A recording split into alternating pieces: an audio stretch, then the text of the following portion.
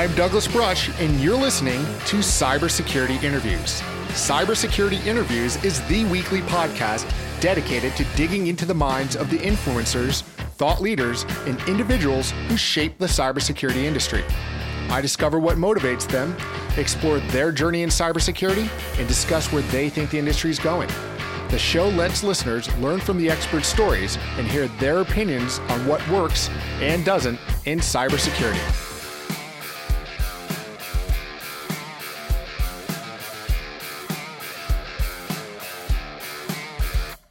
Hello and welcome to episode 32 of Cybersecurity Interviews. In this episode, we're speaking with Ryan Kallenber.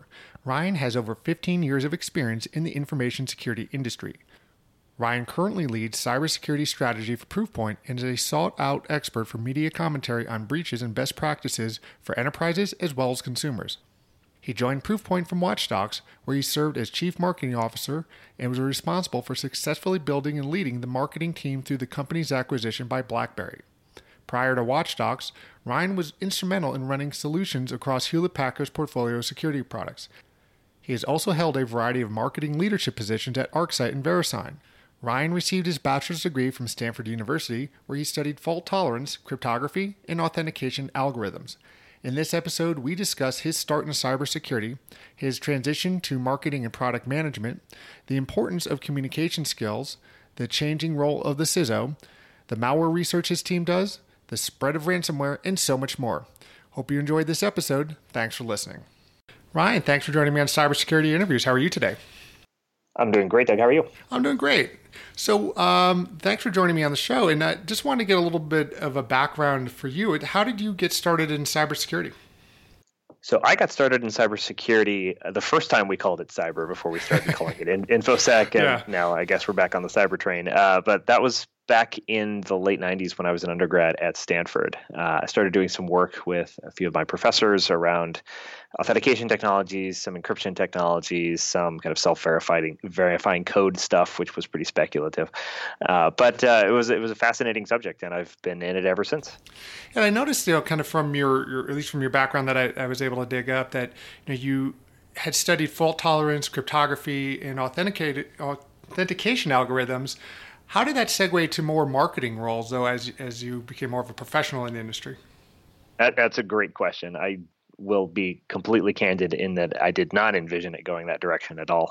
But I actually started on the practitioner side after the academic piece. So I dumped myself straight into sort of penetration testing, VAs, application assessments that we were all doing kind of the early 2000s, in addition to some more kind of policy type roles. I was interim CISO a couple of different places, never had the courage to do it full time. But it was a great way to frankly experience what the day-to-day looks like for a security person. And that was back when very few organizations had a CISO. Very few of them had even really manager level people with security in their title. It was all sort of done as a side job by network engineers and sysadmins. And so I really kind of saw how the market was evolving from the start. At the same time, you had an interesting confluence of circumstances going on where this whole market was coming together around products, right? Because it wasn't about just configuring things that were normal pieces of IT infrastructure for security purposes. People started really legitimately building things like detection technologies. So I got into the kind of MSSP and SOC side of things. That was a kind of a gateway drug to product management, where I tried to make them work better based on my own experiences, attempting to get them to work in real environments. Once you're into product management, you have to really be able to tell the story of your product and why it works. And that turned out to be, for me, a way to get into kind of the more strategy and marketing side of security, which is rife with snake oil, of course. I think there are very few of us who have ended up in roles like this that actually did have practitioner backgrounds. So in that way, I try and not forget where I came from and try and keep things grounded in the facts and hopefully tell stories around products that will actually help people do their jobs better. Yeah, I was noticing that certainly in your background that you had that kind of technical side, but certainly, with marketing, there's a huge communication side where, as you said, you can't just sell the snake oil, you really have to have an understanding of the product. How much, and it's probably a little bit of a baited question, but how much do you value communication skills in information security, both on the technical and sales side? It's extraordinarily important. And I think it's actually one of the things that's missing from the skill sets of some of the most talented people in this industry. You could look at people who can assess risk extraordinarily well, can even do kind of the macro forms of that, proper threat modeling. But when you have to go talk to a board or talk to an audit committee and put that in the language of business risk, sometimes it breaks down. Even some of the better CISOs I know, they're just very, very metrics driven and data driven, which is good. And certainly it's hard to succeed in security without that. But once you have to tell a story around those metrics and that data and put it in terms that are going to make sense to a different type of audience, a lot of people fall down at that hurdle. So I really think that more people in InfoSec would benefit from understanding how that communication should flow. And there are lots of good efforts underway in the industry to get people better at that. It's a very, very different thing than communicating at a con or something where you're giving a talk, of course, even though that's a different form of communication skill that's equally valid. And of course, there are types of communication that cybersecurity people seem to be really good at, like coming up with memes on Twitter. But that's a little different than succeeding in the boardroom, which if for a lot of organizations and CISO level people is going to make and break their careers. Yeah, I certainly think we've seen a greater evolution of the CISO role. As we said, it kind of evolved out of IT, but we're certainly seeing more CISOs that are not necessarily reporting to an IT function. They're reporting either directly to the board, the CEO. Have you continued to see that trend in your day-to-day operations, where the role of the CISO is more about business risk management that's coming out from under just a purely an IT function? It's certainly a trend. Whether that trend has stalled, I think, is an interesting question, because you certainly have very high-profile examples of organizations, especially top 5 banks, where the CISO reports directly to the board or the audit committee, or they report up through a risk function. That said, it hasn't really turned into a trend that affects sort of mid-market size organizations, or certainly not smaller organizations. Security is still largely a function of IT, and that's reflected in the reporting structure. That said, the ability to report to a CEO or an audit committee or a board actually is a double-edged sword, and it can be very, very problematic if you don't have the communication skills that we just talked about.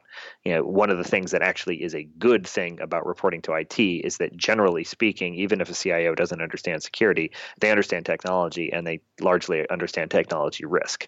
And I would also say that a lot of the better CIOs now do take it upon themselves to learn quite a bit about security, because it's part of the risk management functions of their job. So I wouldn't say that making the CISO function report to the audit committee or the board is sort of a cure-all that we once thought it was going to be. Although I would say that every organization big enough to have a CISO should have that CISO presenting to the CEO and presenting to the board on a regular basis, and that's certainly happening more than it did in the past. But that said, there are lots of ways to make it work, and it's also down to the individual person whether they can even succeed in a reporting structure like the ones we just talked about. And do you see with some of these smaller mid-sized firms not adopting the role so much? Is it more resource driven, where they just say, hey, we're not going to fork out the money for that type of individual, or even develop that type of reporting structure? I think it's scarcity driven. There are just not that many good people who have CISO experience available at any given time.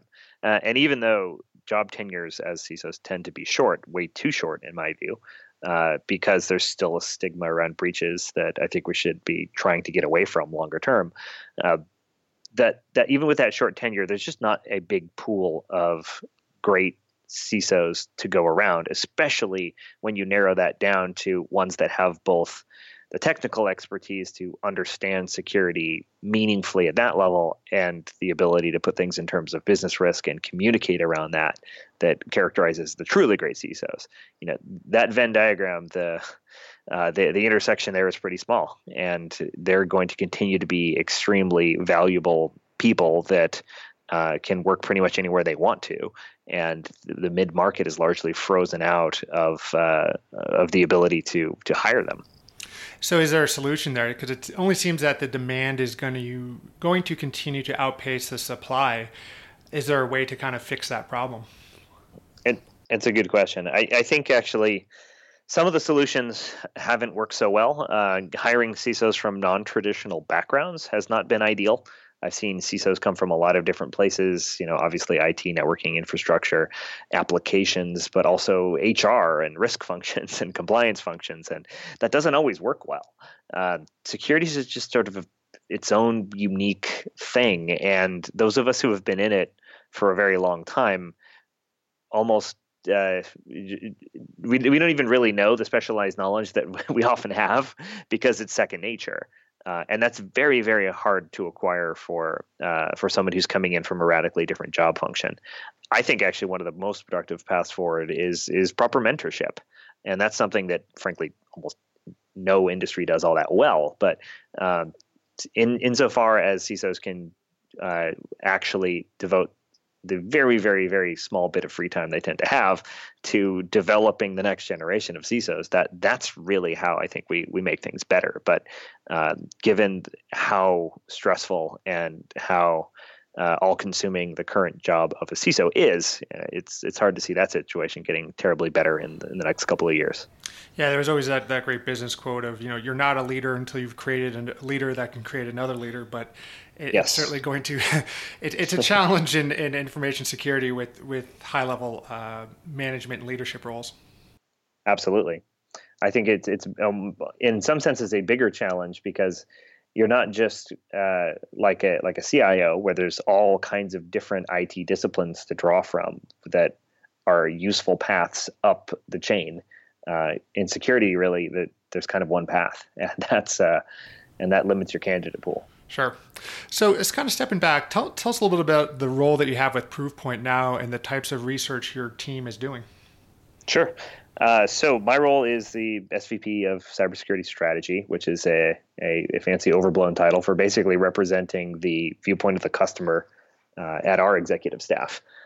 So I have that background, and I spend a ton of time with our customers, which is really great at Proofpoint because we have over half the Fortune 100 as customers. So we get to spend time with both them and more mid-market customers that have very different security orgs, and the viewpoint of the customer is something that I think cannot be overstated. Just how important it is for companies to not only listen to in terms of the evolution of their own products, but also in the evolution of their overall company.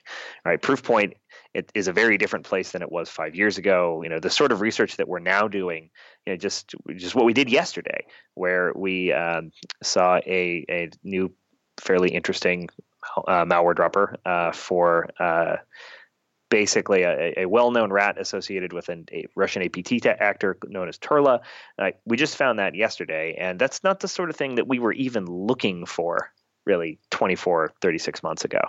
And having a coherent product strategy and one that is driven by what customers are fighting day in and day out and the challenges that you're trying to solve for them, I think is fairly invaluable. And at the same time, then you have to make sure that when you are a company with a pretty decent sized voice in the overall landscape, and Proofpoint's right now the number 5 cybersecurity pure play company by market cap, and we have a decent platform, that we continue to tell our story in a compelling way that actually educates the market, that our research actually ends up helping people make better decisions. And a lot of it focuses, of course, on what we see with our products. But at the end of the day, one of the biggest messages that we're able to get across because of our unique viewpoint on things is sort of how people get attacked, given that such a large fraction of targeted attacks happen over channels that we monitor, like email, social, mobile, and SaaS applications.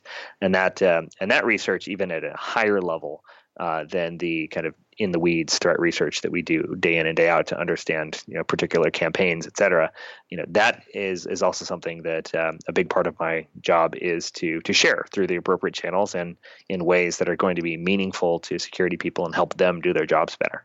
I think it's kind of interesting what you guys probably get to see. I mean, there was for years, from a evaluation, assessment, and pen testing approach, there was so much of the let's attack from the outside, see how we can get in, pivot, move laterally. But the reality is most of these attacks are coming in through email. And that's the malware too. The malware droppers are coming in through phishing attacks.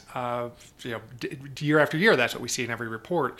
So you must see a large number of these types of variants come through.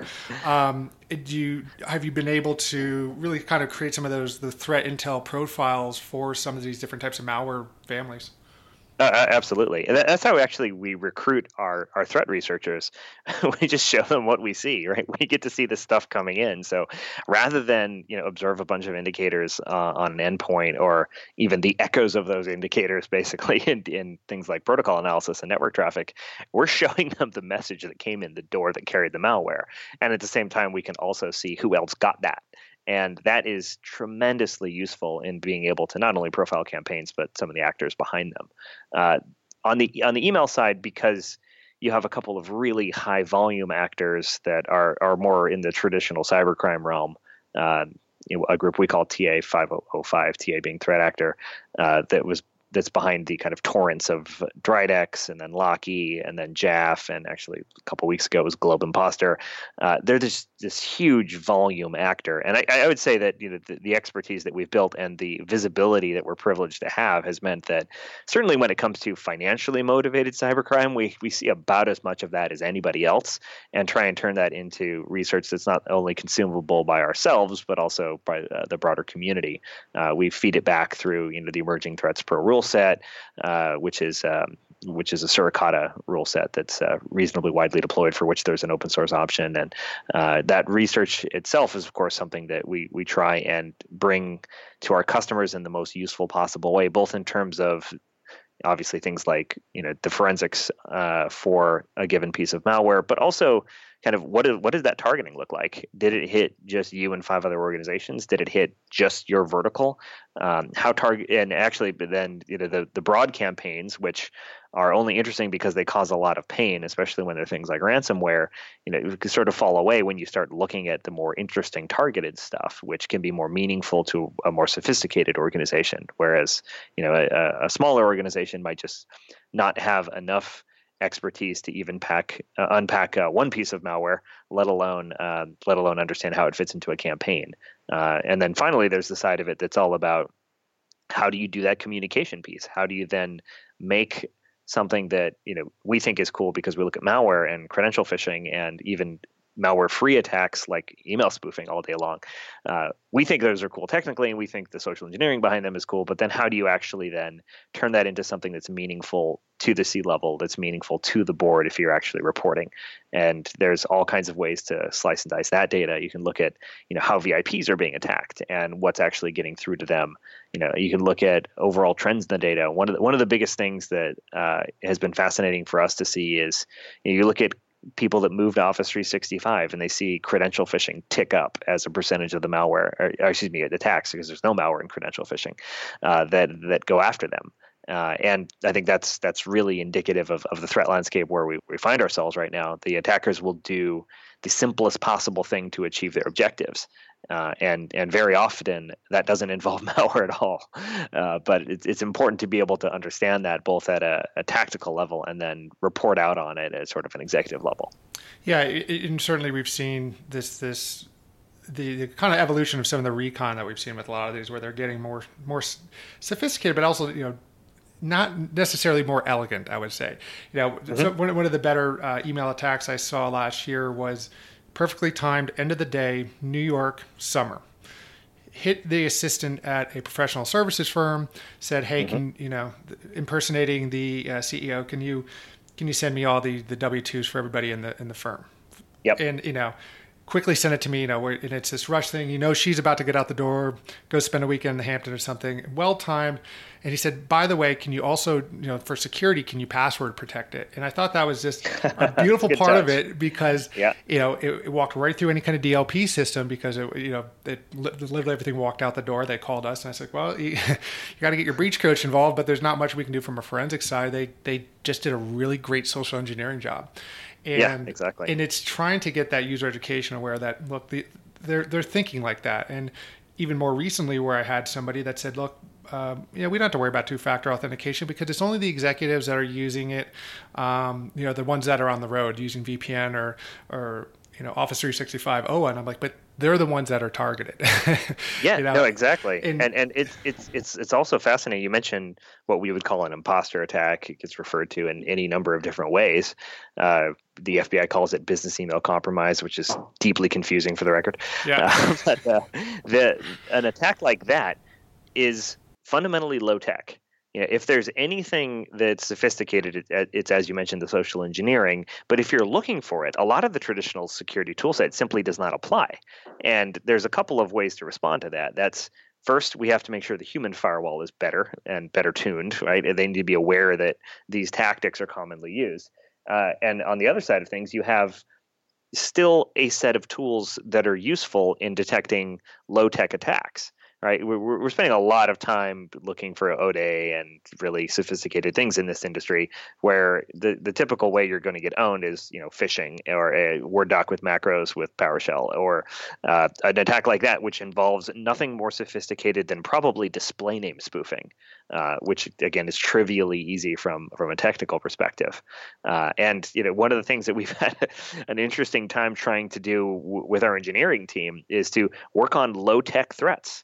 Right, and it's a very, very different mindset when so much of this industry almost fetishizes these really technically complex, interesting attacks that like think of the Pegasus mobile malware from about a year ago, where you're daisy chaining a Safari exploit with two kernel level exploits in iOS to get RCE on an iOS device like that. We love stuff like that, but in the end, what's going to hit you is somebody in Nigeria spoofing an email from the CEO to the assistant, and looking for that and actually developing the techniques to look for that, which again are completely different because there's no network signature to look for. There's nothing that happens on the endpoint. You actually have to start looking in the communication channels for much more subtle things. But it's been a shift that I think we've made, in addition to maybe a couple of other companies, just because it's difficult to change that mindset and to not go after the interesting technical attacks if, frankly, they're not the ones that are likely to cause the most harm in the wild. Right. Yeah, and certainly when I've done phishing campaigns, we've had the sponsor of our campaign say, "Well, can you do something more difficult than an Amazon gift card?" I'm like, "No, why should we? That's the stuff that's going to win." But it kind of starts leading to what we're talking about a little bit about that kind of behavior analytics, and the new thing certainly now is artificial intelligence and AI and machine learning. With what you're seeing, do you see that playing a role? Those three elements, behavioral analytics, machine learning, AI, trying to help kind of overcome that and say, okay, well, what are the weird trends? What's the norm and not the norm that we can spot things easier? Yeah, no, I think it will certainly play a role, but it might not be the role that most people currently using it are envisioning.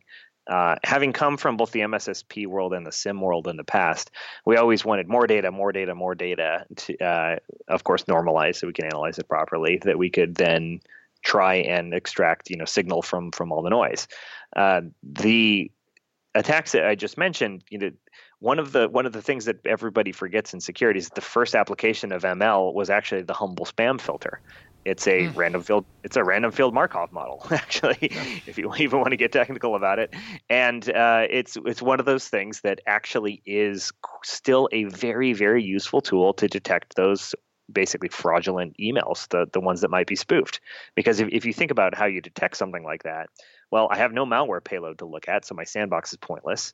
I have, frankly, nothing that from a reputational perspective is going to tell me whether this is good or bad, because this is a completely custom crafted attack that I haven't really seen any element of before. But there are other signals I could use. I could figure out if this sender and recipient pair have ever communicated before. And if this is sent from my email domain, did it originate from the IP address of my email gateway or some external IP address? Is the display name spoofed? Is the reply to address spoofed? And of course, there's very legitimate reasons to spoof both of those things. So you have to be wary of false positives. And then, of course, you have to look at anything you can see in the header or the envelope or the subject line or the body of the message. All of those things are variables that are not predictive by themselves, but they can work their way into a model that does become predictive if you have enough information to feed it.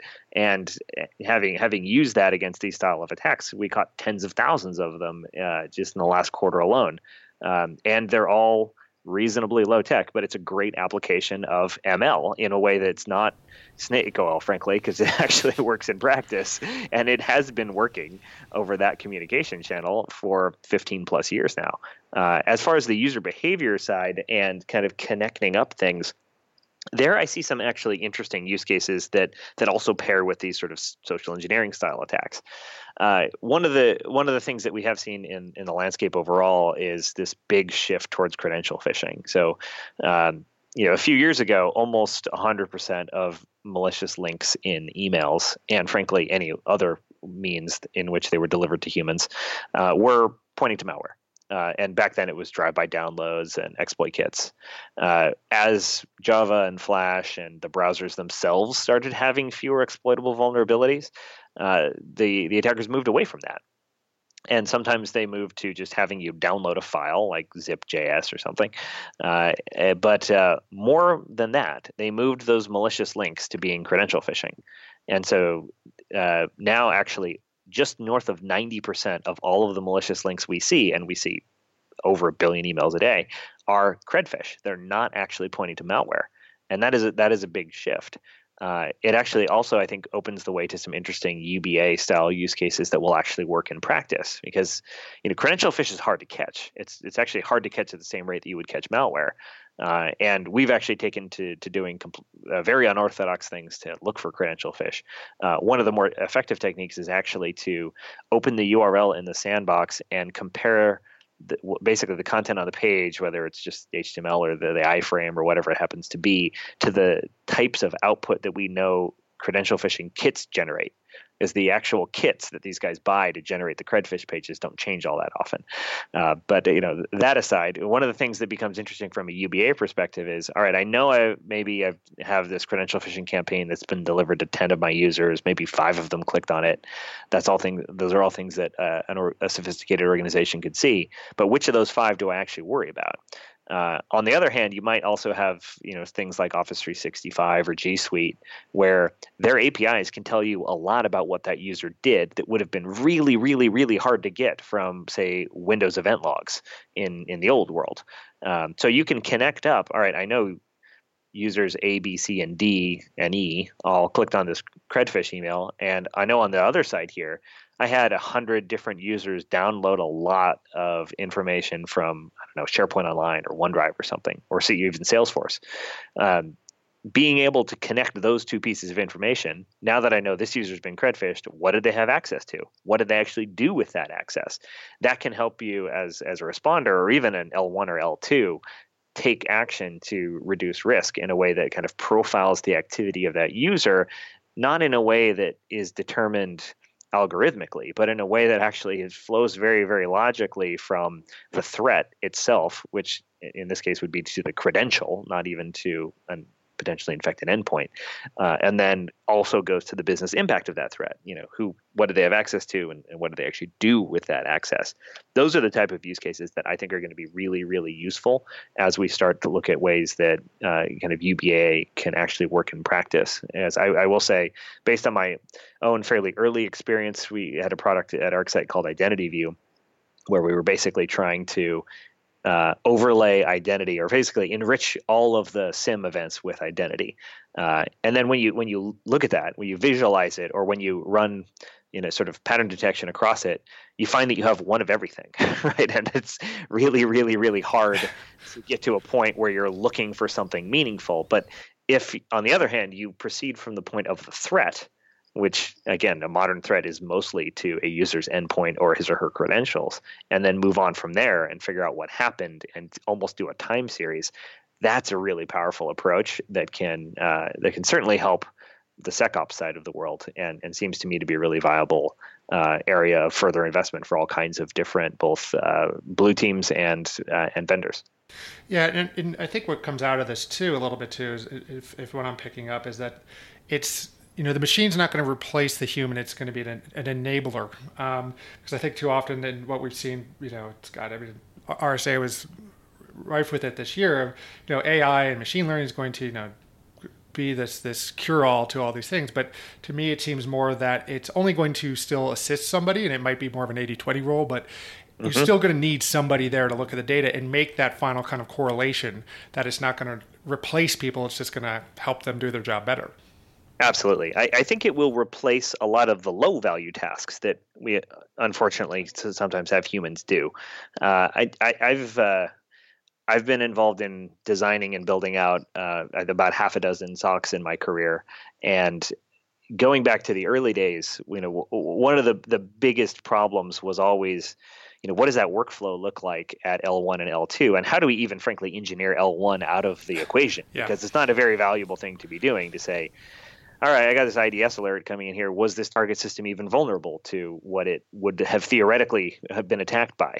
And that's a simple example, but everything else that you do as part of responding to an incident like that, the who is query, looking up who's that user in AD, and anything you have from any of your 50 thread intel feeds or your OSINT stuff, that's terrible kind of head on a swivel stuff, 50 browser tabs open per incident, just that kind of ugliness can probably be engineered out of the system pretty effectively.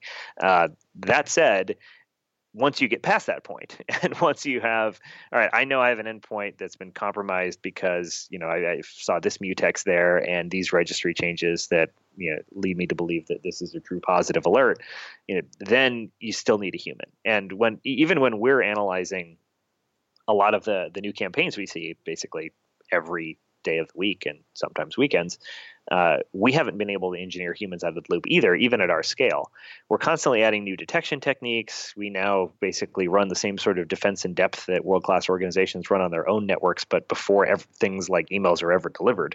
We want that IDS hit actually in the sandbox before you'd ever actually have a user open up an email and get an IDS alert on their own corporate network, right? As an example. But when we look at the bigger campaigns, one of the things that we realized was, even in terms of the forensics output, like, we could give our customers a fire hose of forensics, and we do. We make that available via API for everything this malware did in all of the different sandboxes in which we got it to detonate. But that wasn't actually terribly useful because most of those IOCs were very low value. You might have a campaign that had 500 sending IPs, 10,000 different file hashes, and none of them would ever be used again for anything interesting. But at the same time, you might also have a secondary payload that gets downloaded from these 4 domains, right? And those 4 domain IOCs are really, really high value. So we basically now have threat analysts manually curate those IOCs, and we make that available to our customers because, frankly, no one really wants to consume this giant junky feed of information, and we couldn't figure out how to get machines to do the work that a skilled malware analyst can do. And in the end, that's probably okay. But yes, it's one of those things where I think the low value tasks will eventually start to go away in organizations that are sophisticated enough to roll things out properly, and hopefully L1 goes away in our lifetimes. But as far as the real work, I see a tough time and a tough task ahead for AI and ML to replace most of that. Gotcha. Yep. And one of the things that we kind of got away from a little bit before, but certainly what we've seen security researchers for years and trainers say to users, don't click anything, but that hasn't really been working. Nope. And it's not going to work. I mean, we communicate. 90% of communication or more is by email. We send, I don't know how many email attachments I even got today, so I can't even think about it. But it's it seems to me that we need a better way to train or possibly enable the users. And would you agree? And what would some other approaches be to dealing with this issue? It's a great point. I've conducted I don't even know how many security awareness trainings in my career, and I have zero faith that any of them changed anybody's behavior. And even now, the modern techniques that we build often undermine things that we spent years training people to do. Right now, if you're using a modern email security solution, it should rewrite URLs because a lot of them are good at the time of delivery and flip to being malicious later. And almost all of them actually have good reputation because they're hosted on things that are basically hijacked legitimate sites that had a WordPress vulnerability or something. So we spent all this time training people to hover over links and see if that looked good or not. And that's pointless in 2017. So actually, and the way forward, in my view, is actually fairly simple. You have to prevent as many threats as possible from reaching humans. And yes, you will never do a 100% job of that, but that's where we underinvest as an industry. Right? If you look at overall threat detection spending, over 60% of it's on the network, over 20 some odd percent of it is on the endpoint. And then any other way in which a threat can come at you is actually a little bit less than 10% of the total spending. And as we know, 90+% come in via email. The rest come in via other, frankly, forms of social engineering. And very, very few of them come in through the front door. And yes, there's a way to find a web application vulnerability on an internet-facing server and then pivot to the DMZ and then move laterally from there. But that's really hard. Why wouldn't I just spearfish you? So given that, the user awareness training piece to me seems like something that we'll always be able to do through things like phishing simulation, and maybe you'll get a marginal increase in human awareness and a marginal decrease in click rate. Our stats don't seem to bear out that any of that is working, given that the click rates are about the same year after year after year after year. So we'd either have to move to an architecture in which the click is not so harmful. So CredFish, of course, is a lot less effective if you're using two-factor authentication, or to a sort of architecture where you're putting a lot more emphasis on the earlier stages of the kill chain, recon through delivery, and making sure that fewer things get in the front door so that your skilled people can spend time on stuff that is truly sophisticated and going to get through that layer of defense, while all of the other stuff gets cleaned up before it ever hits a user's inbox. Yeah, there's definitely going to be some evolution of some of the approaches. And we certainly see it become more prevalent now with such a shift in ransomware. We've seen it kind of run rampant through email systems for the past couple of years. And again, it's something like this type of attack vector, this type of payload. Are we seeing this at the peak? Is this in kind of what you're seeing? Are we at a high? Is this just the norm? Or is this going to start to kind of abate a little bit? Well, it's been interesting because we really had one threat actor that was responsible for a huge percentage of the ransomware in the world. And so they by themselves move the needle so much that it's hard to predict what they're going to do on a quarter by quarter basis. For example, in the first quarter of the year, they took a really, really, really long Christmas break. They didn't come back until the end of March. And they came back with banking Trojans, actually, and not ransomware. So the first 3 months of the year were pretty quiet.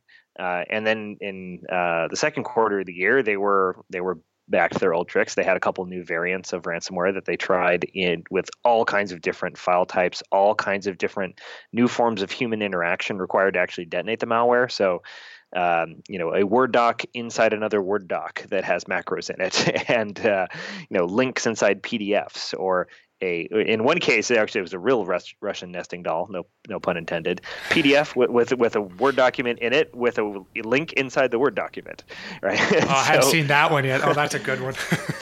they're good, but people will go through 3 steps to infect themselves with malware. It is mystifying.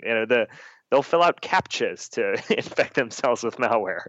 I will never understand why they will infect themselves with malware by going through steps that they wouldn't go through to buy a pair of shoes. Right. But they will, right? And given that, I think the ransomware actors have figured out that it's going to be easily monetized. Most enterprise organizations, at least the bigger ones, have started to have good enough backups that they're not paying ransoms, but they have enough hunting ground with mid-sized companies and small companies that they're continuing to kind of go down market very, very, very successfully. They've also sort of stumbled on a different business model, which is just straight extortion. And you've seen this in media with the Dark Overlord, and you've of course saw that with the South Korean hosting provider that ended up paying a 7-figure ransom to get all of the access to their customers' data back, where a more sophisticated attack will actually be a negotiation. It won't be volume ransomware asking for Bitcoin that either goes after endpoints or file shares. It will be a more sophisticated extortion attempt. That to me feels like the way forward. And it also, of course, kind of runs into the other trend that we see around destructive malware and destructive things that pretend to be ransomware that will probably continue to be used, given that they're effective for the purposes that their creators intended them for. And one of the things that come up too with ransomware certainly is the question of should I pay? And even with the organization I work with now, we maintain a Bitcoin collections, a certain wallet, so we can pay if they have to. But it's always a tricky subject. But in your opinion, what do you think organizations should do if they're forced with locked up file share data for all their financials and it's a Thursday afternoon? That's a great question. I start because I've been in this for a long time, and you develop sort of both a grudging respect and a deeply ingrained hatred for your adversaries. Mm-hmm. And these are very bad people. You should do everything possible to avoid funneling money to them. The groups that benefit from cybercrime are involved in horrific things all around the world. And if it's at all possible, it's not just a decision that you make based on your own company's operations, whether it's cheaper to try and recover some other way or pay the Bitcoin. It's a decision you make, I think, through an additional moral dimension of where does that money go and what does it end up being used for. If you're a hospital and your number one goal is to provide service to your patients, then obviously the moral calculus is different. But I do think it's a fairly important aspect to really making a thoughtful decision about whether to pay a ransom or not. Overall, I think that there are going to be certain cases in which paying ransoms are unavoidable, and you certainly wouldn't want to blame the victims of ransomware attacks for that. But given that through decent backups, most organizations will not get into the situation where they lose all their data permanently.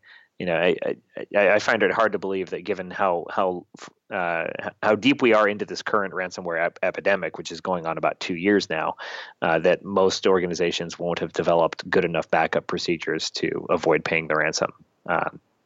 Although, of course, you do have ransomware that goes after the backups, which is a problem.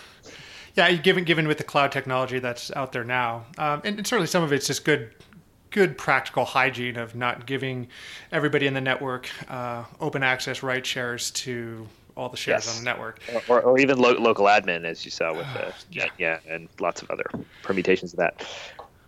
But we've certainly seen now too, with WannaCry and the new variant that Proofpoint discovered, that works in the same way, the more the worm type. But these are different types of attacks and different types of ransomware that we've seen, from your traditional email payload, let's say. And a lot of that was, based off of the shadow brokers and NSA dumps. Yes. Is this the end of it with these types of newer variants, or are we expecting to see more of the similar? It's a good question. I think the main reason that we all forgot how to defend against worms is that no one was incentivized to make worms for a while, right? A while, yeah. You go back to Conficker, which didn't have a payload, if everyone remembers, or didn't have a malicious payload, more accurately. Worms are not monetizable. Ransomware is highly monetizable, and the actors that really kind of established modern email as a malware vector started with banking Trojans and were very, very, very successful before pivoting into ransomware. And now actually they switch back and forth.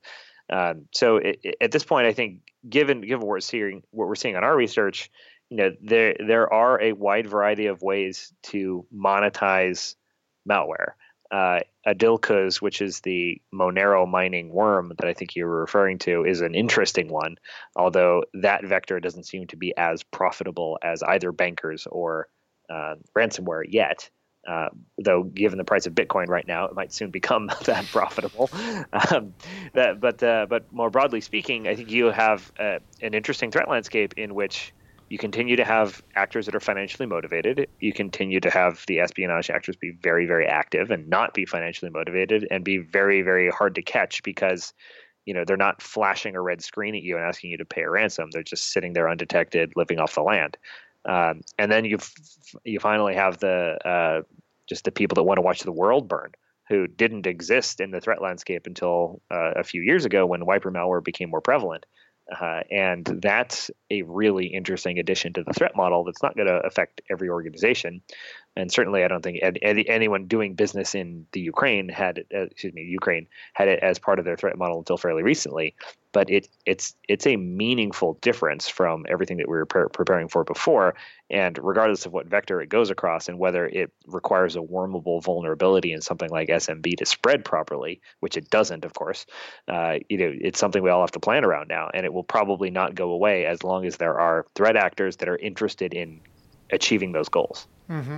And when it comes to those types of exploits that get out in the wild that were potentially the result of a three-letter agency hoarding these types of vulnerabilities, what's your kind of opinion on, maybe, it's when a state actor like that, even if it's our own government, holds back on vulnerabilities that could have such a wide impact on so many different organizations?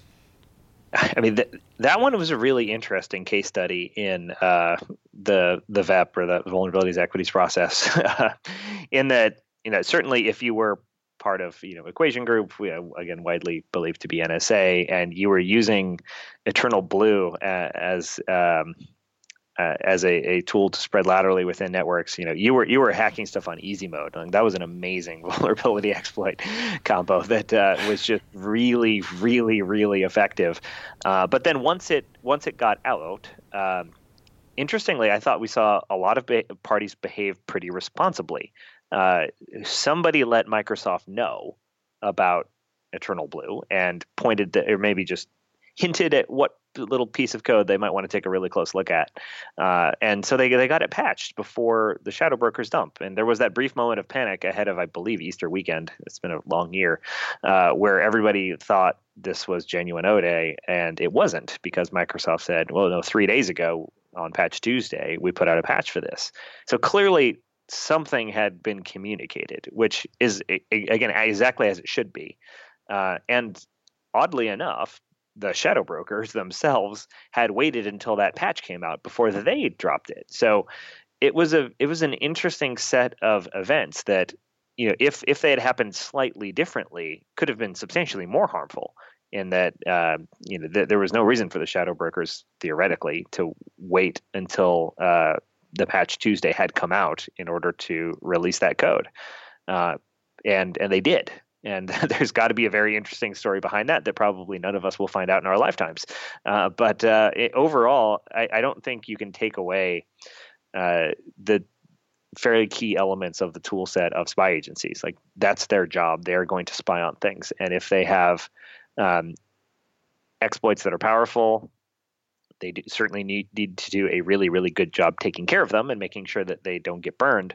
But I think they're more than within their rights to do that. In the end, Microsoft wrote the buggy code that enabled Eternal Blue to work. That said, there has to be better coordination for what happens when these things get out there, and that's something I think sort of got pieced together and was less catastrophic than it could have been with the first Shadow Brokers dump there.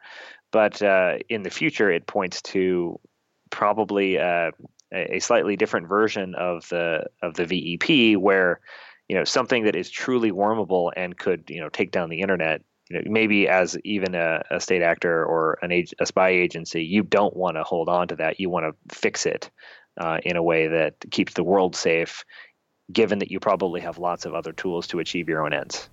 Yeah, and it does come down to the tactics and motivations of some of these folks. I think to that last point is, there's always been the I would say increased awareness or concern of, hey, can a foreign actor take out our power grid?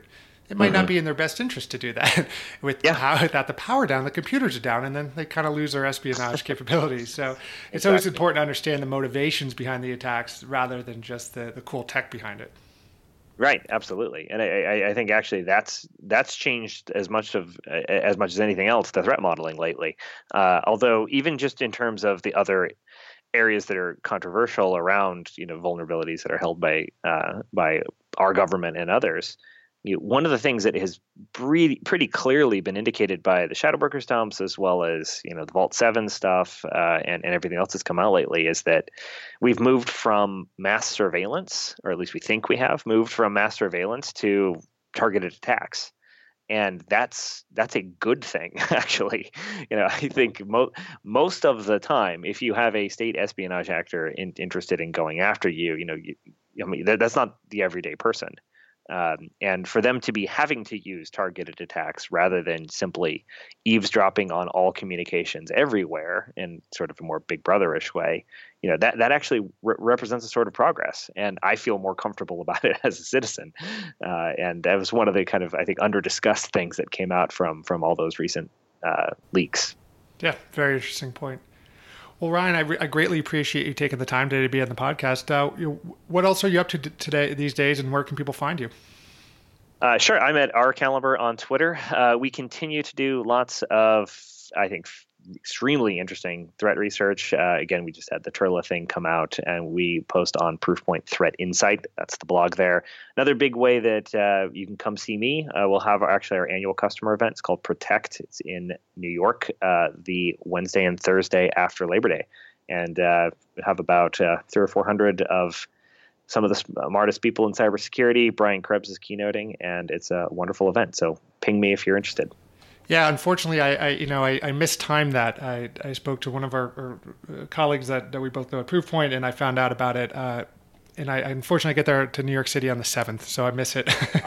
We'll have to get you next year. Yeah, for sure. Well, great. I'll be sure to put all those links in the show notes as well. And I greatly appreciate you taking the time today. Thank you. My pleasure. All right, thanks. Thank you so much for joining us today on Cybersecurity Interviews. I hope that you enjoyed this interview as much as I did. Please go to cybersecurityinterviews.com, where you can find every episode, including show notes and links for each guest. There you can also find social media links and to sign up for new episode notifications. Thanks. We'll talk soon.